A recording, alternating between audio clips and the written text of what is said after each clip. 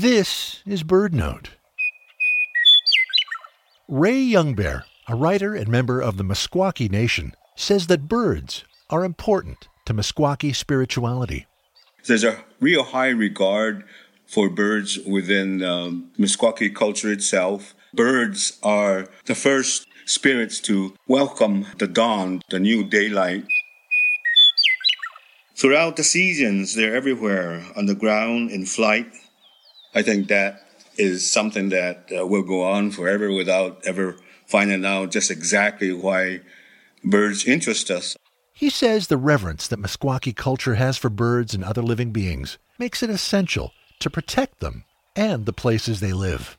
Once this interaction with nature and ourselves begins to falter, then our role as earth keepers, keeping the songs, the music, the tenets of being a Meskwaki will no longer be. Ray Youngbear wants more people to understand these aspects of animism, the form of spirituality found in Meskwaki religion and many other indigenous traditions.